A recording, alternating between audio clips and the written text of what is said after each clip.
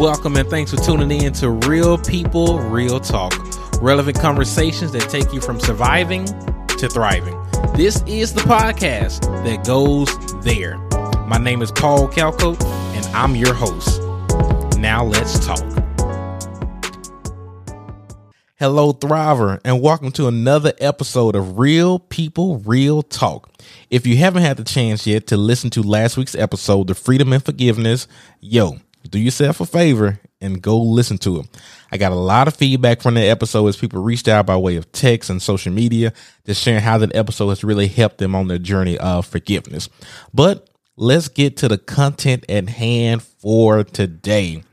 Our conversation is all about purpose and creativity, and my guest today is Sho Baraka. Sho is a globally recognized recording artist, culture curator, activist, and writer. His work combines his artistic platform with his academic history to contribute a unique perspective, elevating the contemporary conversation on faith, art, and culture. All right, now, he was also an original member of an influential hip-hop group called 1016 Click, recording with Reach Records. He wrote the book, He Saw That It Was Good, which will serve as a basis of our conversation today. So welcome to the show, Sho. Thank you for having me. Appreciate it. Most definitely, man. Well, first of all, congratulations on your debut book. He Saw That It Was Good. And y'all know me, I like to keep it real. I read the book cover to cover in about 3 days. I honestly could not put it down. And so, Sho, could you just tell us about it, like the premise, the inspiration, and maybe even how you came up with the title? I'm curious to know. Yeah. Well, first of all, thank you for having me. It's always encouraging to have people who are interviewing me to actually read the book. A lot of times you do interviews and people don't really read it. And so they just ask you random questions. And you're like, okay. So anyway, but I still take it. But anyway, yeah. So the book, the impetus for it is really a struggle that I've experienced in my life as I became a Christian, trying to figure out what does it mean to be called to something. I feel like God had put me in a particular path to be a creative, to work in creative spaces, to engage the world. And when I became a Christian, I felt like there wasn't a whole lot of discipleship and tutelage for me and how to be a great artist in the world. There was a lot of discipleship and structures and methods on how to be a good artist within a church. If you want to do things in the church, then, here's a Sunday. We want you to get up here and sing, or do a poem here, or write this rap for the Sunday service.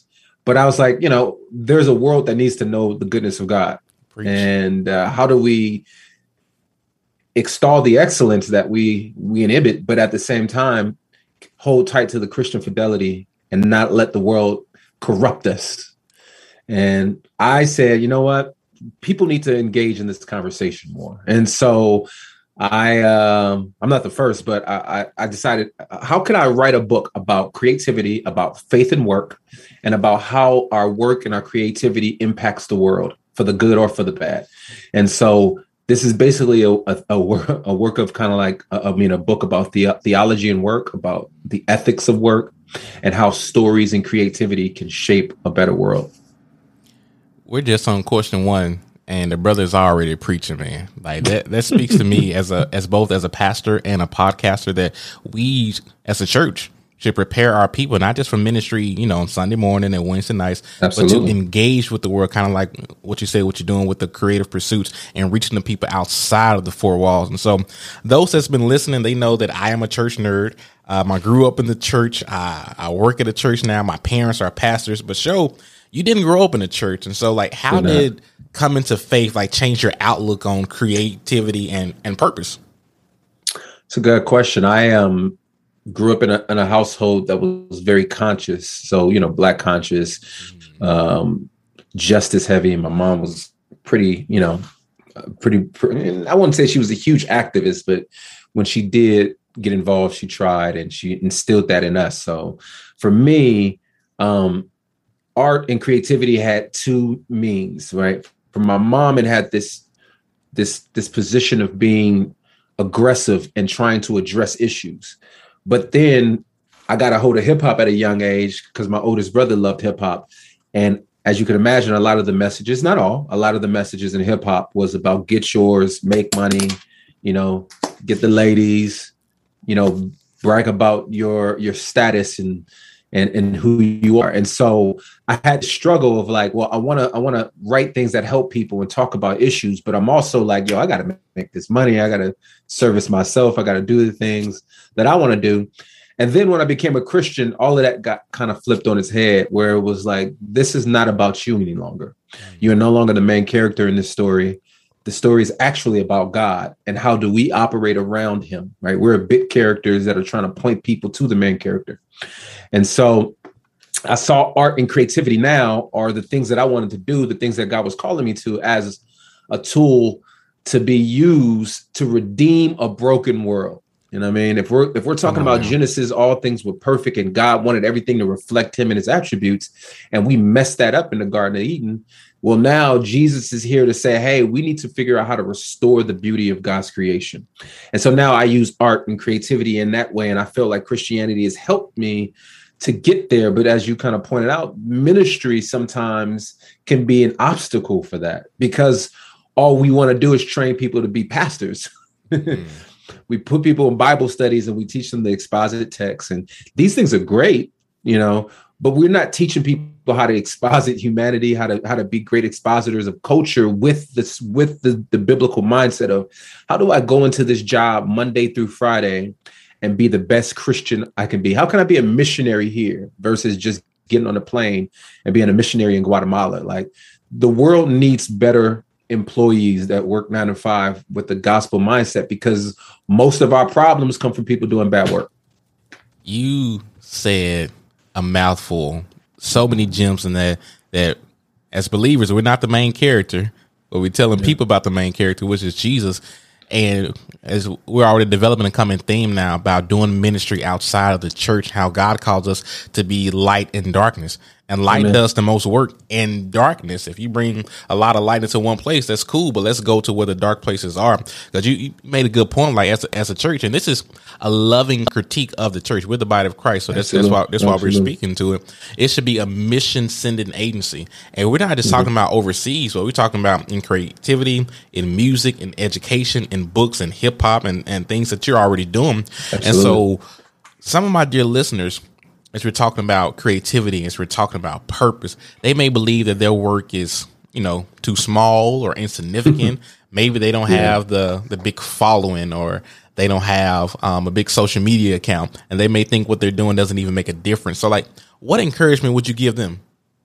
Yeah, so there are a lot of positions where we find us in the scriptures when you read that there are people who didn't have huge roles. I think about one of the things I love about so Exodus is like 31. You can start at 31 and go through like 39, and you see that God is commissioning people to build his temple. But you have certain people who have certain tasks, and no task is too small. Remember, this is the place where we're going to see God. We're going to experience God. And so what's happening is you have Bezalel, who were tasked to be the creative agencies of, I guess you can say, formulating and structuring this temple. But there were other people who were tasked to come and do other small aspects of the building. And you can't construct those things without the community. You can't accomplish things without everyone. The rebuilding of the temple in Ezra and Nehemiah, what you'll see is that there are all families who are tasked with doing small things like, hey, we're going to build this wall around the whole city, but each family, you're responsible for your little plot of land. So if you don't build your fence, if you don't build your part of the wall properly, then that creates a problem for the community, right? And so here's the challenge to all of us. The reality of it is no matter if you're an educator, no matter if you're an engineer, no matter if you are a scientist, your work is important to the greater flourishing of humanity. Think about this virus right now. There are individuals who need vaccines, or there are individuals who need medicines. There are people who are trying to figure out the dangers of this virus. And so the better you do your job, the better we'll understand how to avoid and how to quarantine and how to fight against it. The better you do your job as an engineer, the better levees we have. So when hurricanes come through, cities don't flood, or traffic is engineered well. The better you educate means people are going to ascend the educational structure and be great at what they do. All that to say is we all played a role in making this world better. And just because you don't have a large platform doesn't mean that you aren't contributing to the flourishing of society. And I would like to say that it's even more important for folks who don't have platforms to grasp this, because oftentimes the people who do have platforms need those folks in order to do their job greatly. So I say that, man, it's at the end of the day, we all have this attribute of creation, that God stood over the darkness and created heavens and earth. And every day we have this opportunity to do that, to emulate God in our creating. And at the end of God's creating through Genesis 1, he says that it is good, it is good, it is good. He saw that it was good. And I just hope that when you go to work or when you do your activities, if you're staying at home with your kids and you're shepherding little children, that at the end of the day or at the end of your work, all you can say is like, it is good. So that wasn't for anybody else. That was for me. Like, what I appreciate that, because what you speak to is straight out of the Bible. Many members, but one body. We all have a part to play. God has given every believer at least one spiritual gift, and we need everybody to be doing their part. I think it's Romans 12, I believe, that Paul was talking about. Definitely Romans 12. Yeah, everybody can't be the eye. Everybody can't be the ear. And for those that's been listening, y'all know I like basketball, so everybody can't be Michael Jordan. We need some Steve Kerrs. We need some Ron Harpers. Absolutely. Yeah, we need role players, and it's okay. You need somebody who get the rebound and pass it to Mike. Exactly, so. And so I think it's Coach Popovich that would say, be a star in your role. So whatever God has called you to, be a star in that. Whether you're reaching 1 or 1,000, be a star in that. And as we're talking about work, so I love your perspective on work. Many people see work as a curse, but you say it's a blessing. So could you speak to that? Yeah. Well, the reason why people say it's a curse is because in Genesis 2 and 3, we see where Satan is, he's kind of convincing Eve and Adam that, God has duped you into keeping you from something that's good. And so we eat the fruit. Later, we see that God says that your toil will be laborious, et cetera, and that you guys will have desires for one another that are ungodly, et cetera, et cetera. But the crazy thing is if we look at the task of work, God gave us that commandment way before there was sin. So God creates us, he creates the world, he creates human beings, and then he gives us a mandate in that same passage of scriptures to create and multiply, subdue the land, and have dominion over it. That's the task to work. He's like, you know what? I just want you guys to be like me. I want you to take the raw materials of the world and produce good things. Mm-hmm. And so that's what we were worshiping in our workplace way before there was sin. And so therefore what happens is sin comes in and it corrupts everything. It corrupts our relationship with God. It corrupts our relationship with one another. And then it corrupts our relationship with our work and with our hands. And so when Jesus is redeeming, he's not just redeeming our relationship with God, because that's obviously the most important connection, but he's also redeeming our relationship with one another, right? How can I love God and not love my brother, Paul, right? That's a word. But then he's also redeeming our relationship with our work, with our creation, because if we know that we were once made in his image, made perfect, and that the things we made were a reflection of him, and well, sin corrupts that. That means now we make an error. That means we now create things that are in error and that are problems. And so we see this when Jesus is interacting with the prostitute at she's about to get stoned. And prostitution is obviously a job that should not exist in our society. But this is a way in which somebody is trying to figure out how to provide for themselves. And Jesus says, look, there's grace to you. I'm going to get you off this death penalty. But what I need you to do is find another occupation. You know what I'm saying? So he's saying your work is flawed, but also the system in which would punish you but allow these men to go around having sex with anybody they want to is flawed as well. Come on. So there's a flawed system altogether. And so therefore, what we've seen is the travesty of creation going in the opposite direction of what God intended it to. And so Jesus is resetting it, saying, here's what it should look like. Ye without sin cast the first stone. Grace. You guys all should be living by the law that you're trying to make this woman live by. But none of that, sis, you're forgiven, but I need you to find a new way of working.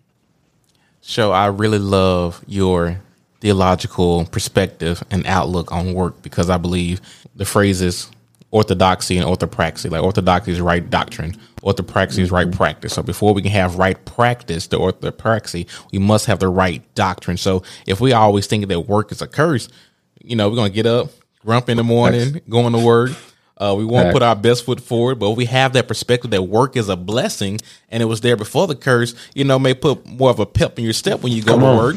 And you'll be ready to release those creative juices and do what God has called you to do, and be a light, be a missionary, be God's mouthpiece in the workspace. But that's enough of me preaching. You preaching, bro.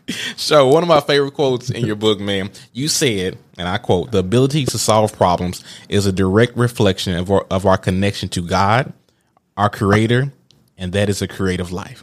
So you talk a lot about creativity. So in your own words, like, how would you define a creative? As in, like, when you speak to creatives, who are you talking to? So there's two definitions. I think there's the professional definition, and then there's the passive, kind of like there's the folks who use their vocation is of a creative nature. So your artists, your writers, your performers, those types of people are actually tasked with are given the name creative. But I do think when we're talking about it in a passive sense, like, or not more so passive, but in the generic sense, people who create, I'm talking to anybody. I'm talking to all people. Think about yourself as someone who is a problem solver. And as you enter into your space of work, and I mean that in a very loose sense, if you're creating any kind of product, and sometimes I'll use that not to be disrespectful, but children, that's a product. You've produced children and you're trying to raise great human beings. You're trying your best to produce in them. You're creating in them thoughtfulness. You're creating in them charity. You're creating in them compassion, so that when they get into the world, that they'll be nice, that they won't use laws as a weapon. They won't manipulate people. They won't just think of themselves. And so in every area of life, we use creativity. And so for us to think about solving problems, doctors solve problems, lawyers solve problems, pastors solve problems. Amen. You are trying to figure out, like, you as a pastor, when you get up there, you're trying to tell stories in order to get people to connect to a truth. That's, a parable or an analogy or a metaphor.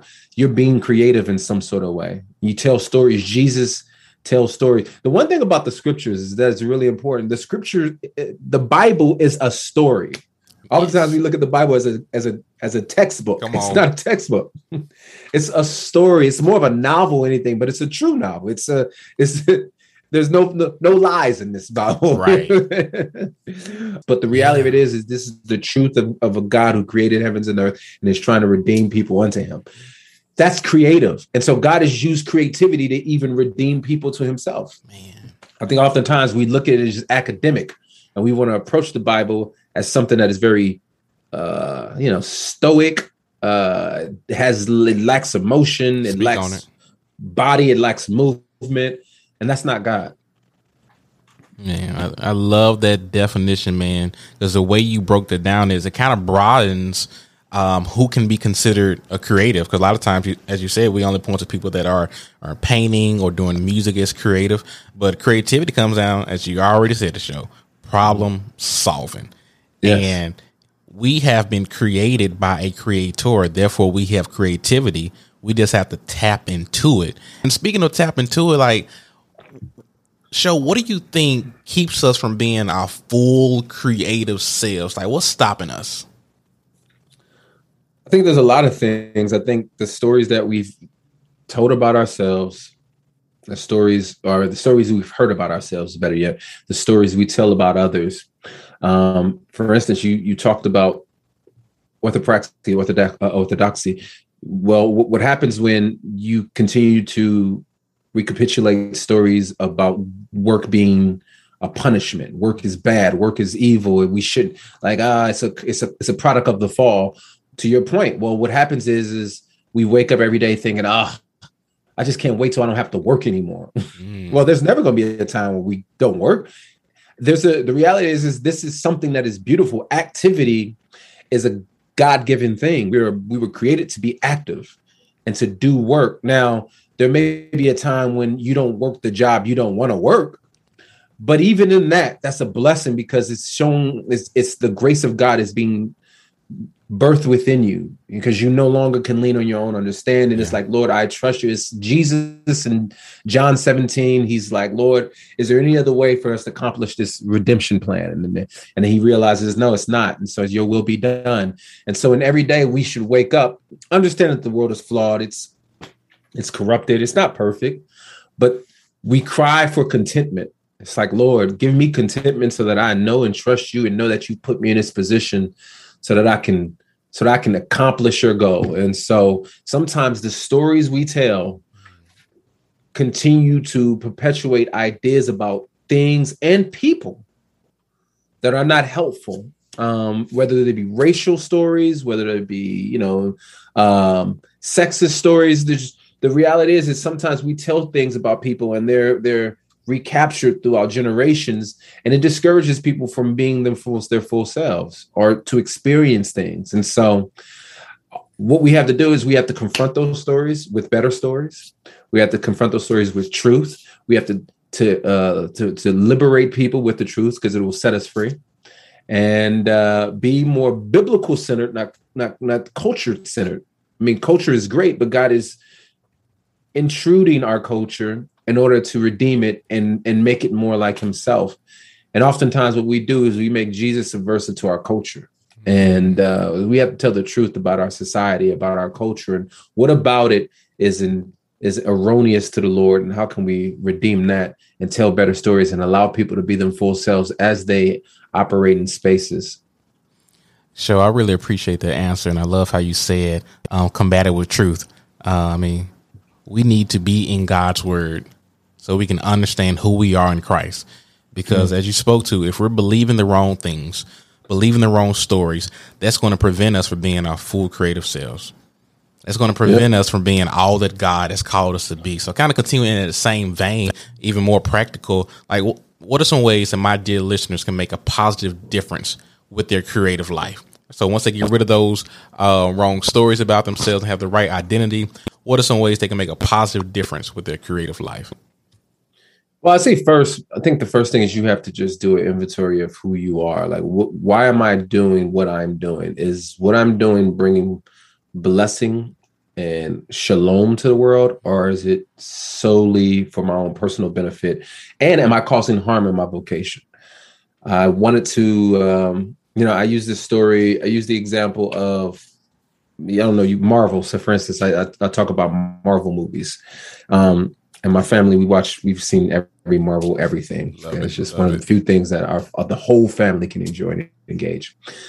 Iron Man is an example of a hero, right? So Iron Man flies across the globe and he saves lives. Tony Stark is Iron Man, but Tony Stark is the entrepreneur, the billionaire, the genius. But the reason why Tony Stark has to become Iron Man is because Tony Stark causes problems around the world, so that he has to put on this this armor and then they'll go save the world. That's deep. It's like, well, you think about like Age of Ultron. You think about the first movie. He was a weapons dealer, right? All these a lot of the problems within the Avenger movies are caused by Tony Stark. Facts. Mind blown. If Tony Stark just did a better job of working and wasn't so selfish, he probably would have never had to become Iron Man. You know what I'm saying? And so within our society, if we just looked at ourselves and said, am I creating problems? Is the type of work I'm doing, is it creating flourishing or is it creating detriment?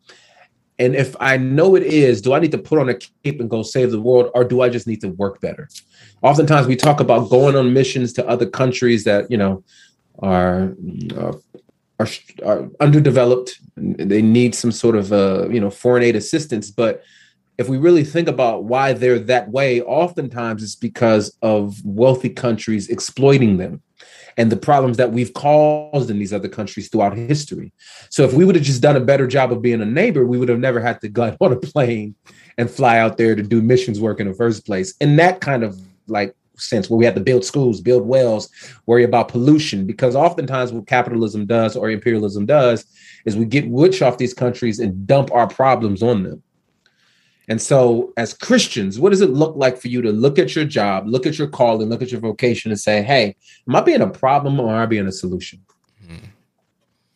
And that's real people, real talk. Like Show kept it 100 with that. Are you being a problem or are you being a solution?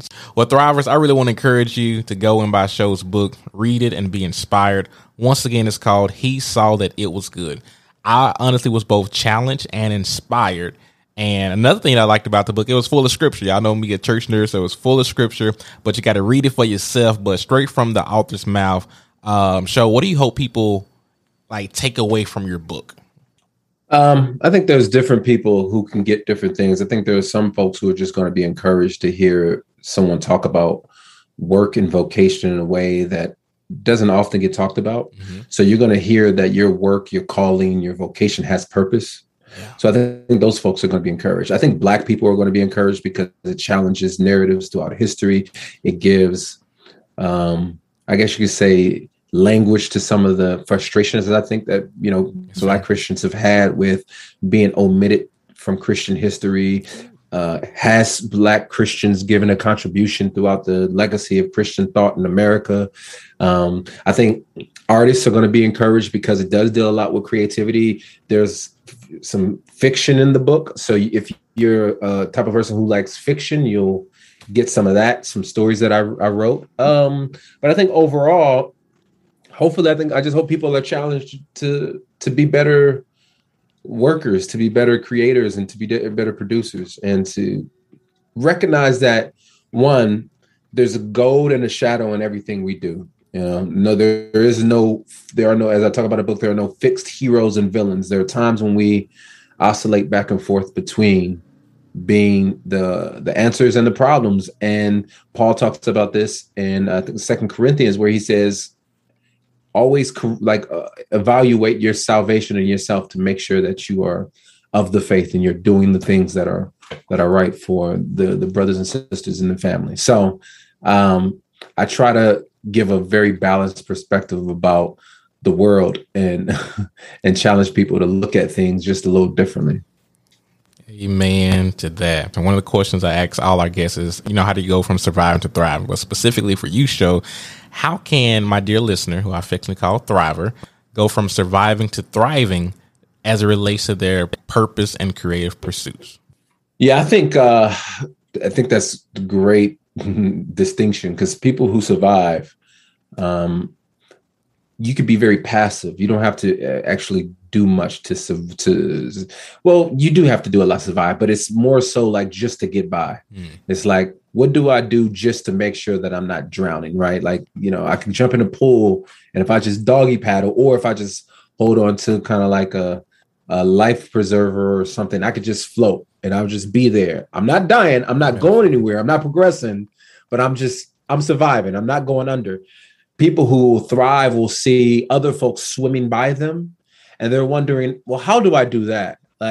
I've been in this pool and I've not drowned yet, but you know what? I realize there's life outside this pool, but I won't get there until I start learning how to swim. And I think thrivers are people who see what God has given at their disposal, and they're trying to figure out, well, how do I learn? You get other people to help you.